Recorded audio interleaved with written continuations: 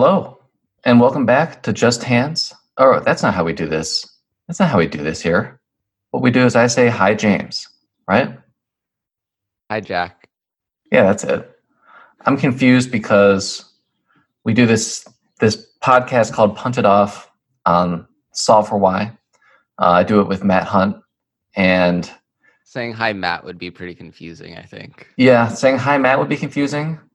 But yeah, I forgot about our shtick. Anyways, that's how we do it here. It's not how we do it there, but that's okay because this is here and that's there.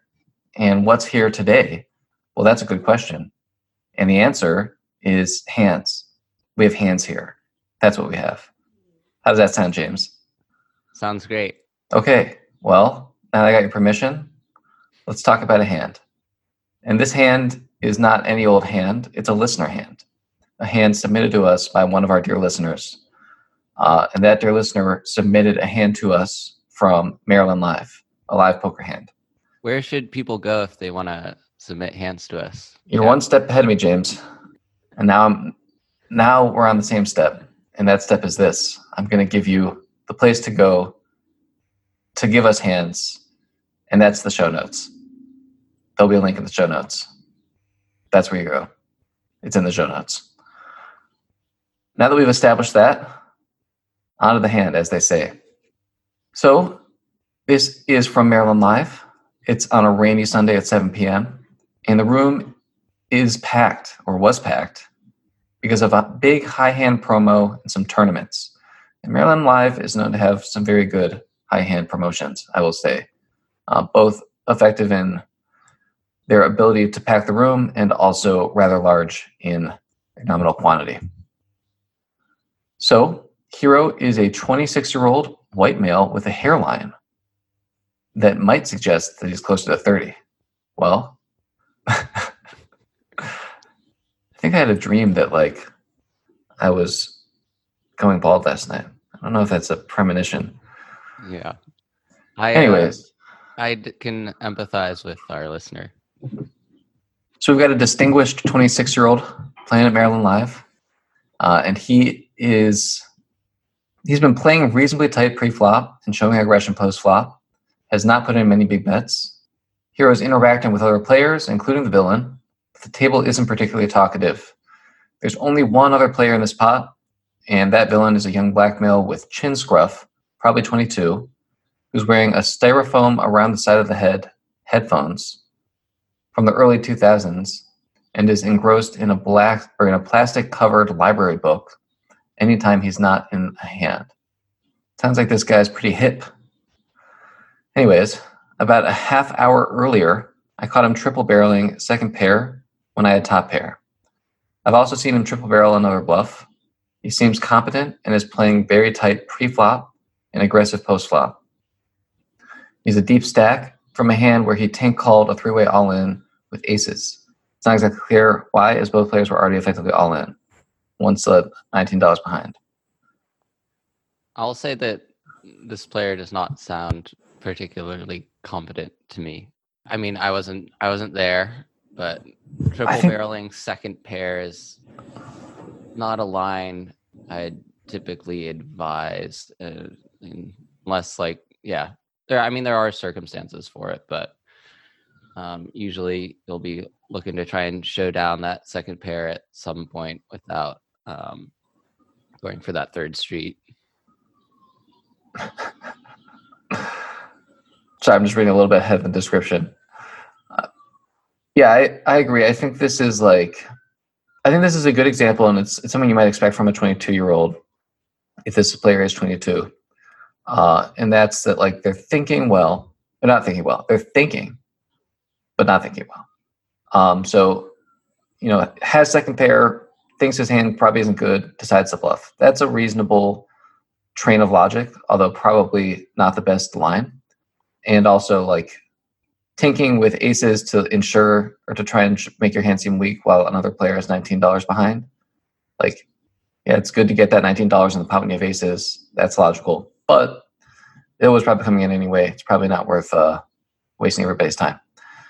So, villain's nails are not painted a color, but they're extremely shiny.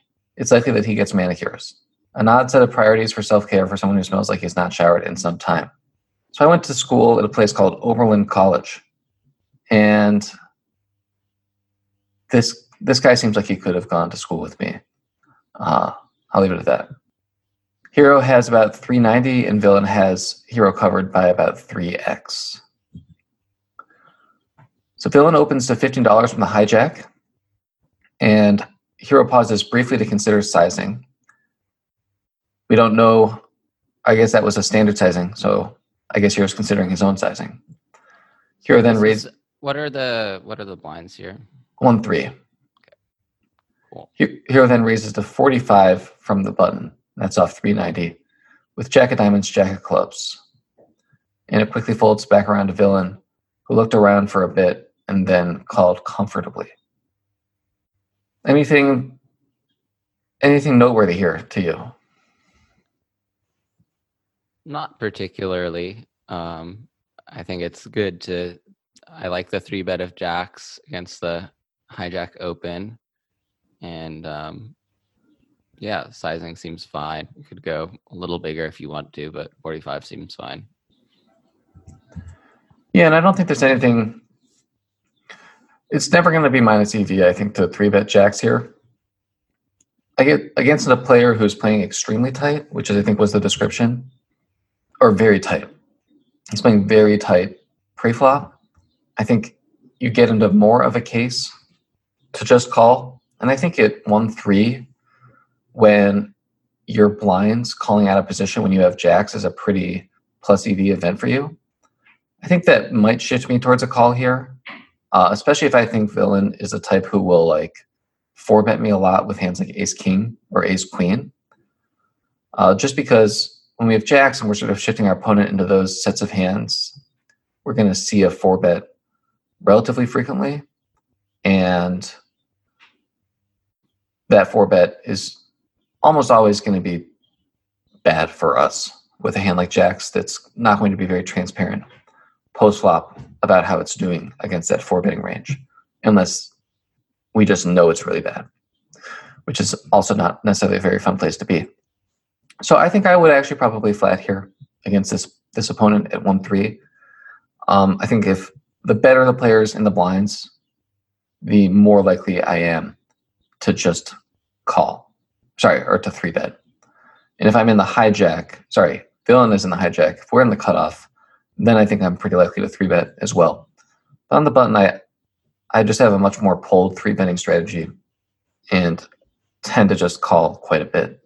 Any thoughts there? Am I crazy? Should I just always be 3-betting jacks?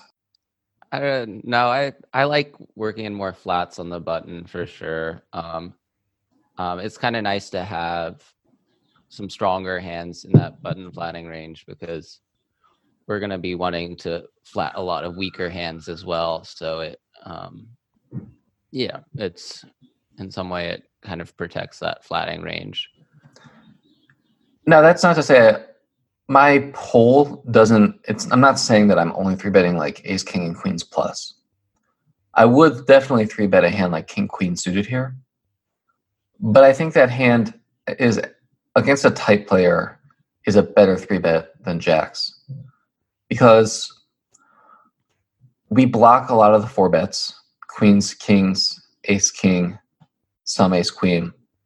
And I think we do well against hands like jacks, 10s, 9s through a 3-bet compared to when we just flat. And then I think those hands play pretty well against us post-flop.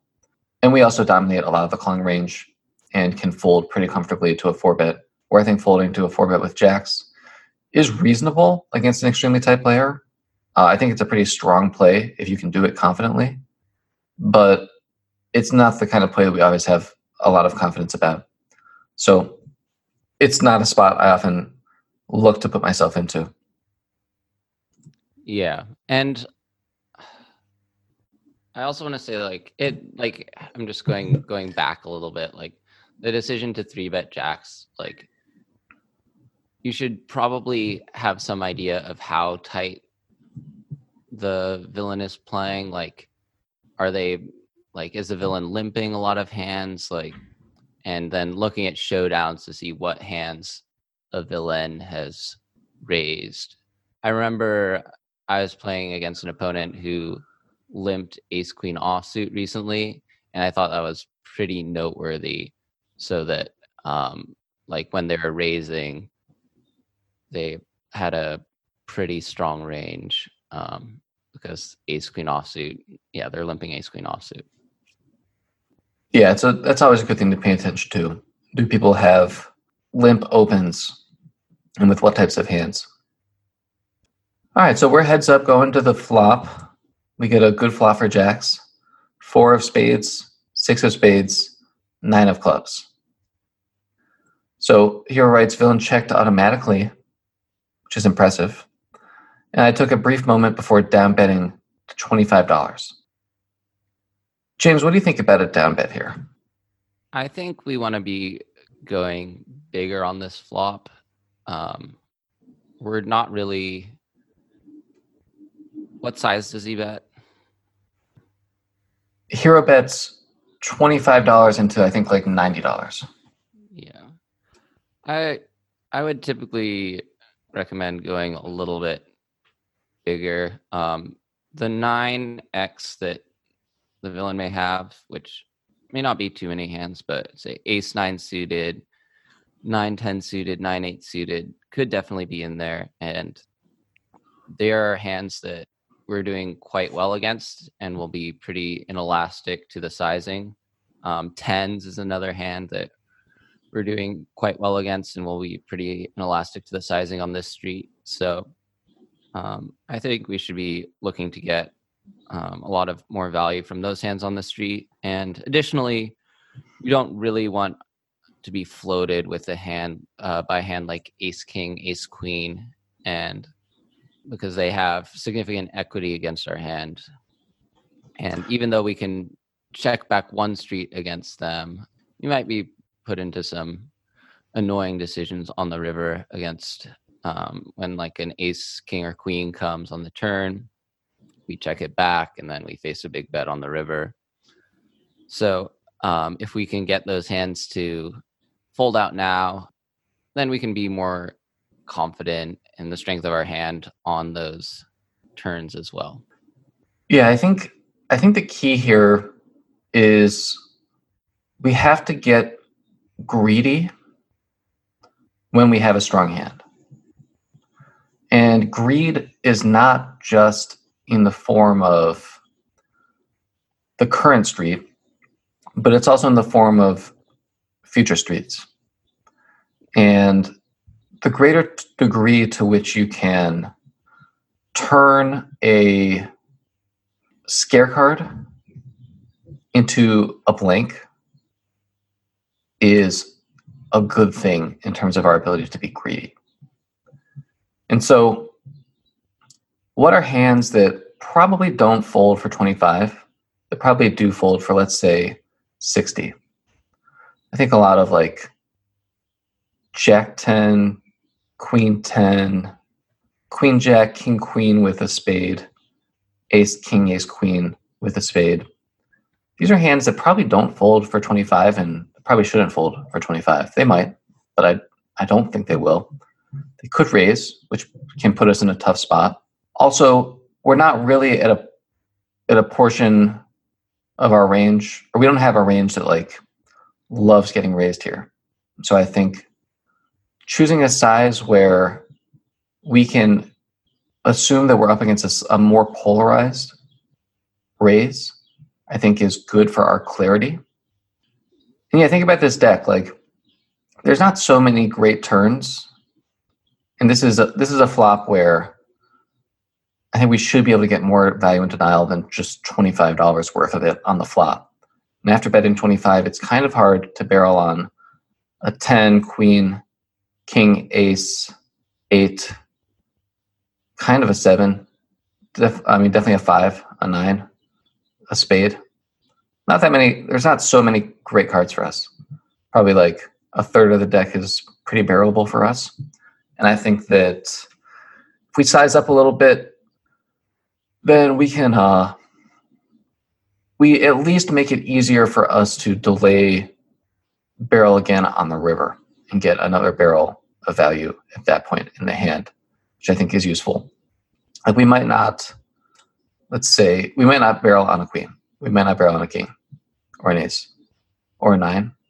But I think those are really tough cards for us to even bet the river. If we just bet 25 here, I think it's easier if we bet 60 to get another street of value at some point in the hand. And I think what actually happens here is also, it also shows maybe another issue with this sizing, which is that, so let me first read what Hero writes about his decision.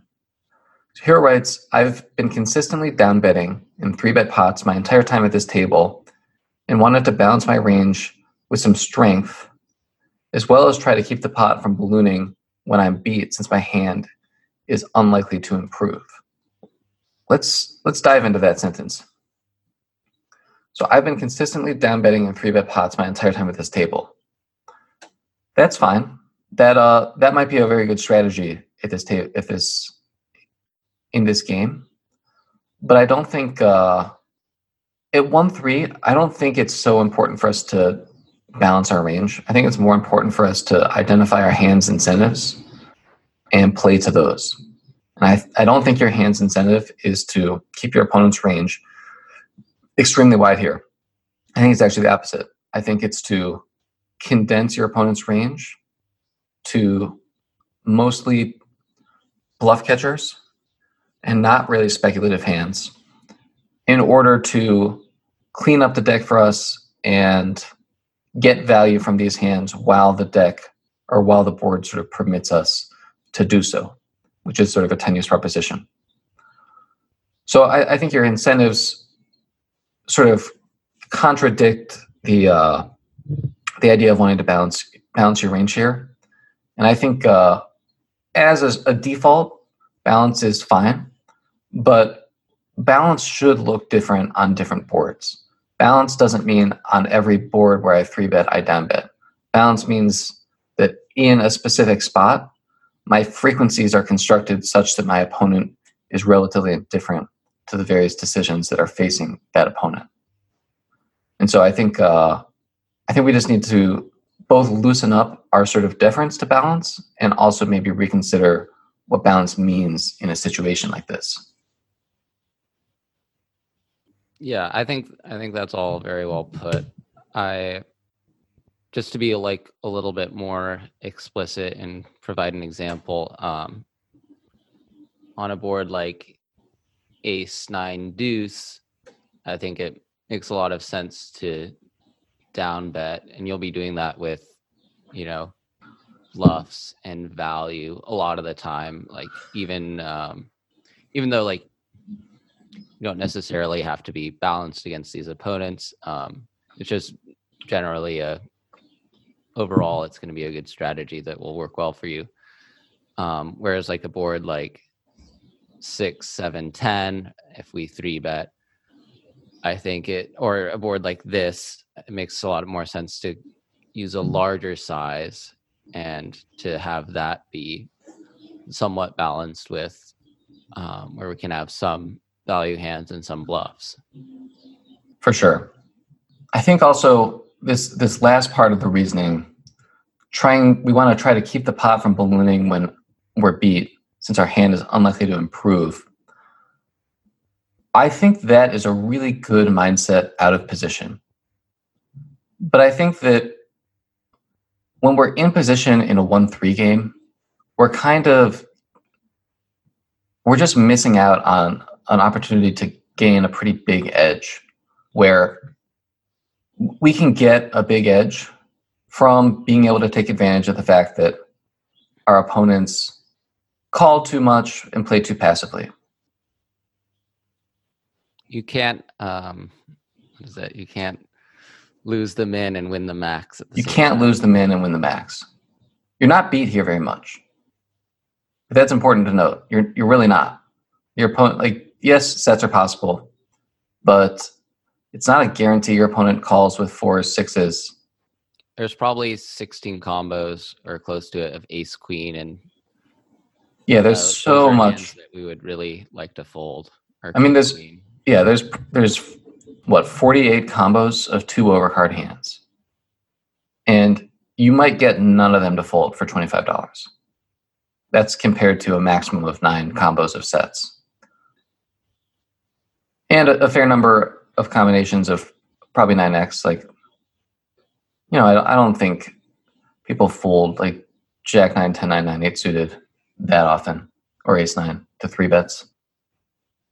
Yeah, so even if it's just for protection and you think that there's almost no value targets, I still think betting a little bit larger is worthwhile. So I think we've covered this enough. Villain quickly raises to $65, 40 on top. And yeah, I think when we bet $25 into 90, a lot of players just don't think you have much, which is not, like, if that's the reason you choose this sizing, it's like, I want to induce raises from my opponents, like marginal value and bluffs. It's like, okay, yeah, I'm in. Let's do it. But that's not the reasoning. And so, it's action plus reasoning, which makes a good poker decision. Like, you can luck into the right action for the wrong reasons. And there can be multiple right reasons if, like, you can give compelling and likely to be true reasoning, or multiple right actions if you can give good reasoning. Anyway, James, what are you thinking of this raise? What do you think this range looks like? It can mean a lot of different things from different players. I think it's possible that a set could raise this size, although I would usually expect them to go larger, because we could have a hand. We look like we could have an overpair hand, and this is their chance to maximize against that. But they could be feeling pretty safe with that set. I could also see this being some 9x that is trying to gain some protection from Ace King, which is a common hand that people will put us on if we 3-bet. Yeah, something like that. It could be a flush draw that is raising because he prefers to play it aggressively and doesn't think our $25 bet very strong. Yeah. I think part of the problem with this trying to induce a raise here is there's just a general lack of clarity, because there's a lot of hand classes that could make this raise with varying reasons. It can be a one-pair hand looking for protection. It could be a set that feels comfortable looking for value. It could be a semi-bluff. It could be air. And really, we want to perceive order and exude chaos. We don't want our opponents understanding what's happening in our range. We want them to be way off. But I think that there's a big value in being able to accurately perceive what your opponent's range is. And sometimes 2 actions which maybe yield similar profit on one street, not that profit comes from one street, that's sort of an oversimplification, but 2 lines which kind of get similar results on one street in terms of like equity distribution, but one is much more predictable. I think typically we want to go the predictable route. It just lets us plan through the hand much more effectively. And it's sort of an acknowledgement that actually profit isn't won on the flop unless your opponent folds. And you need to be able to construct strategies across all 3 streets. Yeah, there is something to be said for clarity when we're facing aggressive action from an opponent or passive action. Like, if we can have a bet size that gives us some clarity, it can be really helpful. Even though maybe that shouldn't be the only or primary reason you're betting. If we can predict how our opponents will respond to a bet more accurately, that's really nice for us going forward in the hand. Yeah, it's clarity. Or we bet if we choose a larger sizing, it's like we're getting protection, but we also get clarity. And we also get peace of mind in the sense that, like, let's say we bet 65 here ourselves on this flop. And our opponent says, all right, I'm going to float this guy with queen 10 clubs. Not crazy, but probably not a good play. Probably a losing play. And it's fine if we say, like, all right, I'm going to check back and always call on, like, the queen deuce run out. Yeah, the queen 10, like, gets to put in, like, a nice river bet and win some money from us.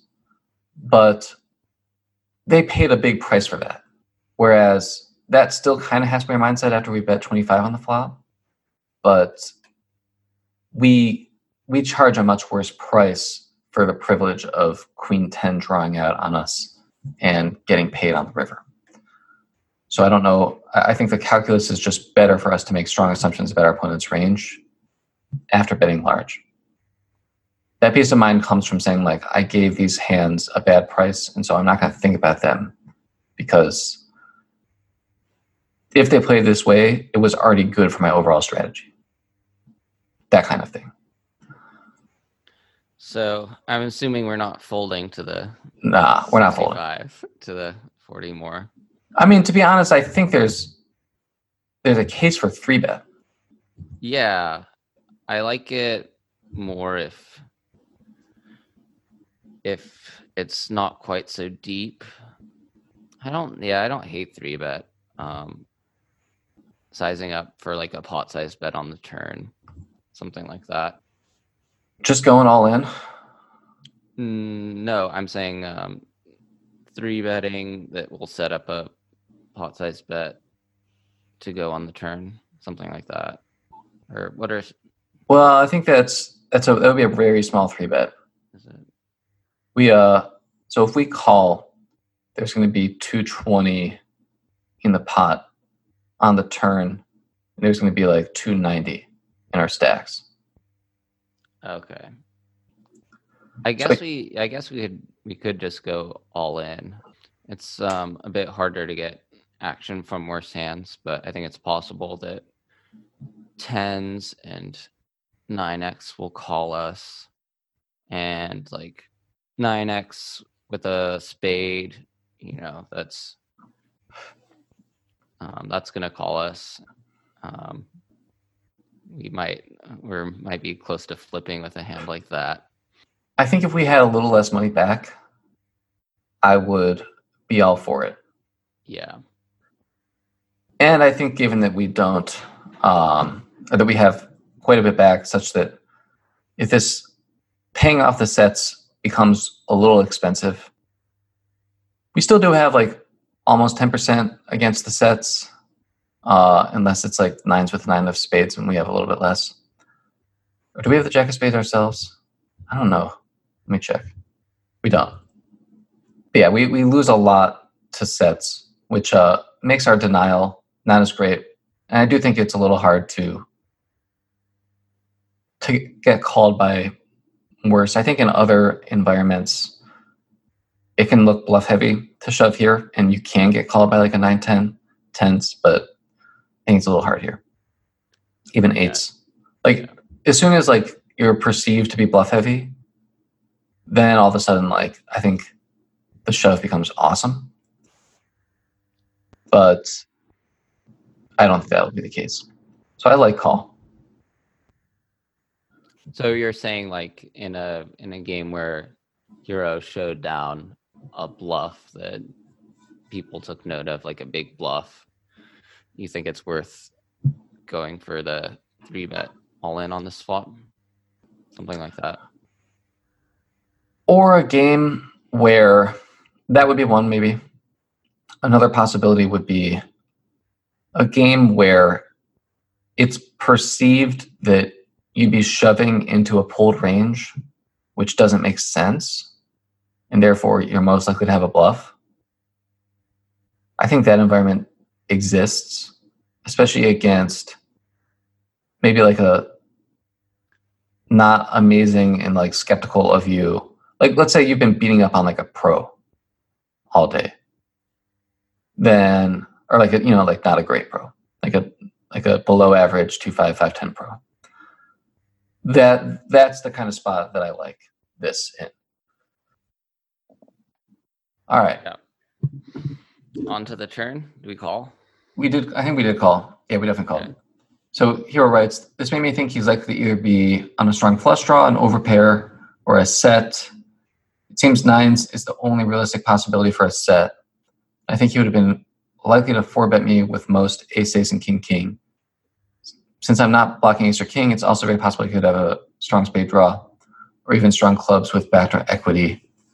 With the flush draw seemingly having more combos than the other possibilities, I call it, see another card, gather more information, and hope I'm good. I think James and I both think you're in better shape than that. But I also think that if this is really what the range looks like, and you are getting flatted by overpairs, and like you're never getting flatted by like sixes or fours, it makes the 3-bet tougher. Like if that range is really that strong, I don't see as much incentive to 3-bet, personally. Turn was the beautiful deuce of hearts, a dud. Hero writes, the only thing I could see this possibility changing is adding a gut shot for some suited wheel hands. Villain quickly checked the quick check. What do you make of a quick check here? A quick check. I don't think it would sway my decision enough, but in general, I'm thinking the quick check might be a little bit more value for sure. If he doesn't want to face action, I think he'll check slower a lot of the time. Yeah, I feel the same way, which is not good for us. The quick check is not good. Yeah, I think on this card, I'm betting Hero a lot when check 2, probably just shoving. But when we face the quick check, it strikes me that we're up against like a much more pulled range. Or a range of like, or just like, I think it's mostly like deceptive value and give ups that quickly checks. Yeah, I think we do have some reason to go all in against the give ups though. And as the writer pointed out, our hero, he might not have all the combos of sixes and fours. So I think there's not too many hands that we're actually losing to. I think we're just much more, it's a much lower variance strategy, in my opinion, to plan to bluff catch most non-spade rivers rather than go all in ourselves. It is kind of not exactly the size that we want for our hand. Like, it would be nice if we had like pot or like anywhere from pot to 60% pot behind, I think, because we'd just be losing a lot less when the villain does have a set. I think bet fold could be really strong here. It's just risky. Like bet fold 90, let's say 95. Yeah, I like that better on the river because I still think the villain could have flush draws, even though I would expect them not to check so quickly. But I think I'm not confident enough in that read that that I could fold. I like check too. And Villain did check back. He said, I checked back for pot control to avoid the risk of another check raise. And I think that's smart. It is good to avoid the risk of another check raise. And this is a place where I think a lot of people fail, is they're really worried about protection. And therefore they're sort of easily to manipulate into betting for protection in instances like this. Yeah, I think it's more important at a different SPR. I think Villain could have just sized to be all in on the turn with a lot of range, and that would just make more sense than what Villain chose to do. But I think against, like when SPR is much higher and you get this kind of flop check raise, falling for the double check raise is really not good. You don't want to fall for it. It's not to say that there's never a reason to bet after getting check raised. There definitely is sometimes, but I think in an instance where your opponent could be check raising you a lot and you don't want to be check raised, it's really important not to bet. I will say another thing about checking back here at 1-3 is I think a lot of the time we won't face an all-in bet on the river. So if we're deciding to call off, we'll lose a lot less money against the sets. And Yeah. we might he might turn his spades into a bluff occasionally. So agree with both. I think this could have been like a stab with like very little on the flop. And I think that a lot of those hands are going to play very emotionally. And so think of it like this. They see this little flop bet and they're like, this is bullshit. I raise. I have king queen suited. Yeah, I have king waiting queen a long time for a nice hand like this. Yeah. Like this is nothing. This is probably just ace king. I can just get that to fold. And then you don't fold. And then on the turn they say, oh, well, that didn't work. I check, I give up. And then you check back and the turn lands, or the river, let's see what the river is. The river comes to 4 diamonds, so kind of a nothing card. If we have king, queen, it's like I never win. I guess I'll just bet. Like, because I can't win without betting. It goes like, oh, this is bullshit. Oh, I give up. Oh, I can't win without betting. I think that's an extremely common chain of thoughts. So yeah, I think preserving what could be, in some instances, a very high river bluff frequency is worthwhile as a factor for checking the turn. So the river comes, the 4 diamonds, as we said. Hero writes, this creates boats, but I was behind any hand that becomes a boat here already. Good point. I think what is actually more important here is that this reduces sets. So it should make bluffing a little more difficult for a villain. That's how I'd be thinking about this spot, at least. So Hero writes, I'm now counterfeiting 2 pair from 9-7. You mean 9-6 maybe? Well, it makes me question what we've seen before, but that's not too different. I think 9-7 is much more of a possibility than 9-6, given opponent description. Yeah. Although I would say that like call with 9-7, fold 6s is sort of or he writes this seems unlikely anyway. We are counting for having 2 pair. That is a very minor thing that has happened, and that's good. I think it's a pretty big parlay of events, including the board being 9-7 and not 9-6, for that to be at all relevant to our decision. Without hesitation, and this is again really shitty for us, villain quietly bet 150 into the 217 pot. Ooh, quietly.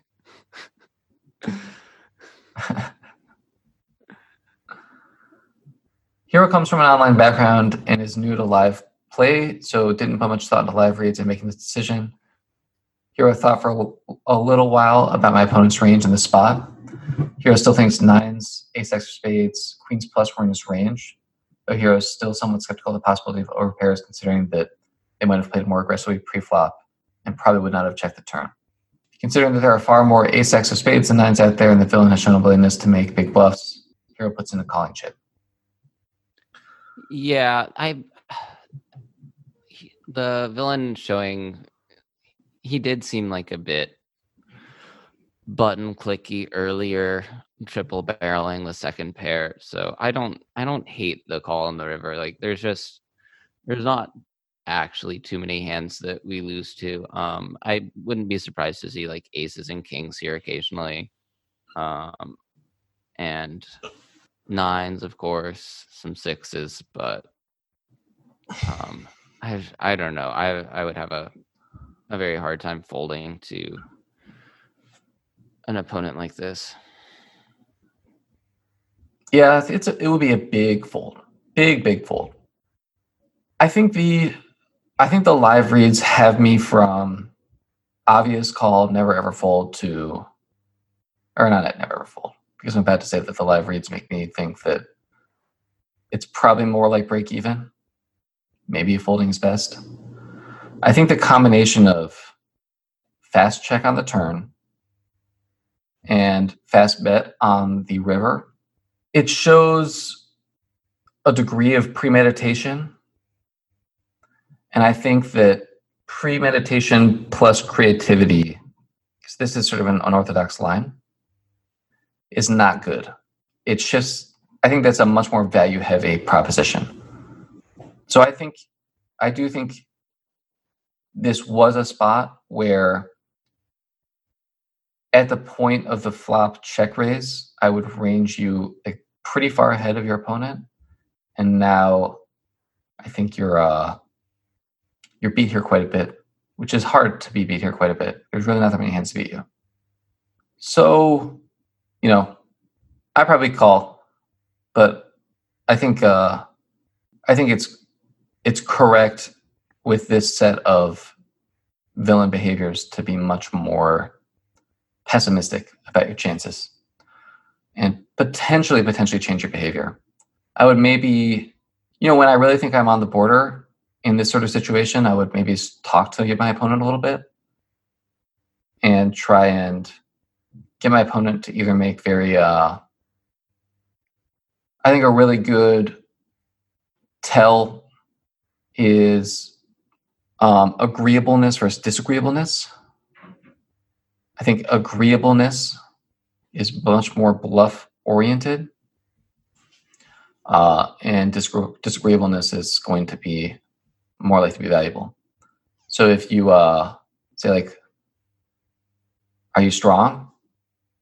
and your opponent says like, "Come on, man, I'm not going to answer that," that's probably value. Or if you say like, "Would you show me if I fold?" and your opponent says like, "Yeah, I'll show you if I fold." That kind of thing. I don't know. I think the disagreeable tell is more strongly correlated with value than the agreeableness is correlated with bluffs. Something else that you could try and go for too, and I think some rooms have like rules about you can't say you have a specific hand, or like most places, but sometimes they're a little bit lax on those. But if your opponent implies that they could ever have like a weaker hand or not like a really strong hand, then they have value. Like if someone's bluffing, they will never do anything that'll decrease like the possible strength of their hand, like in terms of like talking about their hand. So that's another, if you can try and weasel something like that out of them, that would be helpful as well. You can say something ridiculous too. Like it's either deuces or threes. Yeah, I would just say like, you're coming from online, you're live now. You could say like quads. And in live poker, you have this ability to try and get more information if you think your decision is close. And it's often worth taking it. Although I think sometimes it's if it's considered very impolite in your game, then it might not be worth doing that in order just to keep the atmosphere positive. But for the most part, I think people enjoy it. And so I would go for it. Anyway, Hero calls, which I think is totally fine. Hero writes, "I thought my opponent played the hand well, though I'm a bit confused as to why he didn't continue on the turn without a spade in his hand. I also wonder whether or not he should have called pre-flop when 1-3 3-betting ranges are so incredibly tight." Do you have sixes? What do you have? I've been going back and forth on my play. From a combinatorics and pot odds perspective, I think I played the hand fine. The amount of aggression he showed feels pretty rare at these stakes with a nutted hand, or without a nutted hand. And I wonder if I should have been making an exploitative fold on the river. Hero continues, "I'm fairly new to live poker. I started out winning, but have busted a few sessions in a row now, and I'm getting frustrated as I'm consistently winning player at 25 NL online, looking to move to 50 NL soon. I know about variance, of course, but these losses are starting to sting. I'd love to know what adjustments I need to make to be better in these live games, because the players at the table seem substantially less competent than ones I'm usually up against online. If you guys choose to use this, I'd be happy to come on and talk about the hand." Oh, yeah. So, sorry. We didn't. So, villain had nines for a flop set and rivered boat. So, I think I think you need to just be more creative, is really what I would say. And that might not be the answer you're expecting. But I think, I think you're sort of, you gotta, all right. Here's a way of saying what I think about how to be better at live poker when you're already good at online poker. And beating 25 NL is nothing to scoff at. It's not necessarily like world beaters, but it's not the easiest game in the world to beat, especially beating Rake. And so the fact that you're moving up in stakes, doing quite well, I think does show that you've accomplished quite a bit as a poker player. And so here's the framework I'm suggesting. You can approach a hand as an excellent poker player, or you can approach a hand as a genius poker player. And I think excellence might be a better strategy online, but if you want to crush live, you're going to have to approach the game like a genius. What do you think about that, James? It's an interesting way of putting it. Do you think it needs to be elaborated upon? Or is it self-explanatory? No, I think people will get a lot from that. And well, just in case, let me add some detail. So the excellent poker player is the one who understands what the book says, at least as far as that player interprets the book, and can point out like things that other people are doing that are wrong, and kind of has like the obvious answer to a lot of things, but in a way that's very consistent and defensible. So like, here's what I'm saying. Here's where I'm saying you're playing like a genius. So you said, I also wonder whether or not he should have called pre-flop with nines when 1-3-3 betting ranges are so incredibly tight. Are 1-3-3 betting ranges incredibly tight? Yes. Is folding nines to 3-bets in 1-3 for this sizing with this SPR probably a good play? Yes. Is it a play anyone makes? No, of course not. No one folds nines. No one will ever fold nines. So don't wonder whether or not he should have called pre-flop. Like, know that he's calling pre-flop. And know that he knows that you might not just be full or 3-betting these very tight ranges. And understand that, like, when your opponent thinks you have jacks plus and ace king, you might not want to just have jacks plus and ace king. And that is true even though he's playing poorly in response to you having just exactly that range. So I would say just try and put yourself really inside the minds of your opponents. In the greater degree to which you can do that, the more success you're going to have. And be willing to take a leap and be wrong. And don't worry so much about the rules. Like, a lot of aggression is always strong. There's a lot of gray area within the rules. And the excellent player follows the rules. The genius player writes their own rules. And I think you want to write your own rules. Spoken like a genius poker player. I try. Yeah, but also it's a small sample. So, I wouldn't worry about it. Just keep trying to play your best, keep writing to the show, and you'll be crushing sooner or later. That is extremely likely. All right. James, any final thoughts on this one? No, I think we covered it well. Yeah, I guess maybe I would say consider picking up some of one of the live tell books from Zachary Elwood.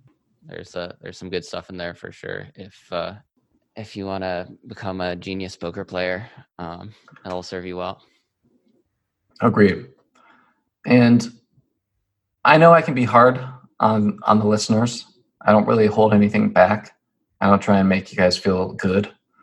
I don't think that's why you're here. And so forgive me if this was at times harsh, but I think you're playing well, and therefore you need harsh criticism in order to continue to improve. You're not going to get better if I just say like, yeah, it's a mix. Yeah, solver would have chosen that sizing at some frequency. So you played well. Some tough love from Just Hands. Tough love. All right. Thank you guys for tuning in. Remember, Patreon exists, and we would love your support. It would help us put out even more episodes. Our frequency has already increased, I think, substantially since instituting Patreon. And who knows, we could get up to multiple lessons a week, or not lessons, multiple podcasts a week in the right circumstance. Anyways, thanks again for listening, and we will talk to you soon.